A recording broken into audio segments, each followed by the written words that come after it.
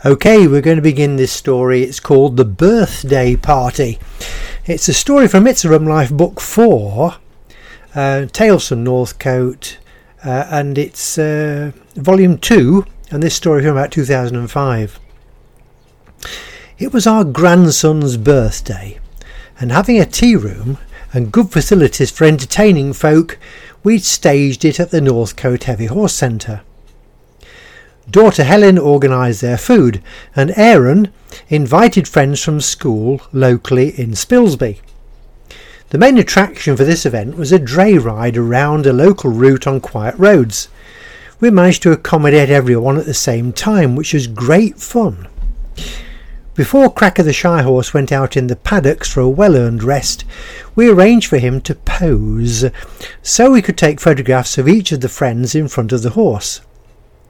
About this time, he was declared the tallest shy horse in the world, so this was quite some event. Now, those of you who know about horses, especially big horses, will also know that they do have the ability to get on human wavelengths. For instance, when visitors come to the centre for a close experience visit, they are given a safety talk where we explain that they must think nice thoughts. The big horses can read the mind of a human quite easily. Now Cracker was placed in front of the visitors, children and their mothers, while we took the photos. Good friend David Plemming did the honours, as he had a commercial Polaroid camera. Directly in front of Cracker were about 12 very attractive younger ladies, all smartly dressed, and Cracker was overcome. David had taken 3 or 4 photos before we began stripping the Polaroids to check if they were okay. We were both staggered to see that Cracker had grown a 5th leg.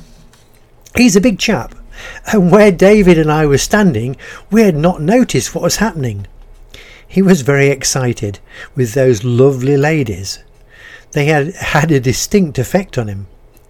Without more ado, we began putting the youngsters just a little to one side, so the 5th leg was covered by one of the other legs for the photo. Nothing we could do about his excitement, and eventually it was noticed by the spectators.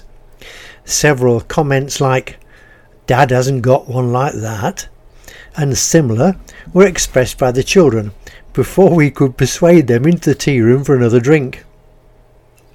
Just another of life's little stories. Now, what do you say about working with animals, etc., etc.? There we are. Thank you for listening. It's only very short. Lots more stories on this Buzzsprout site. There are lots of free videos on Keith Sanders, the Short Story Man, on YouTube. And don't forget the free books. You can download them to any device. Have a look on our Cracker Books Facebook page for the links. Thank you for listening.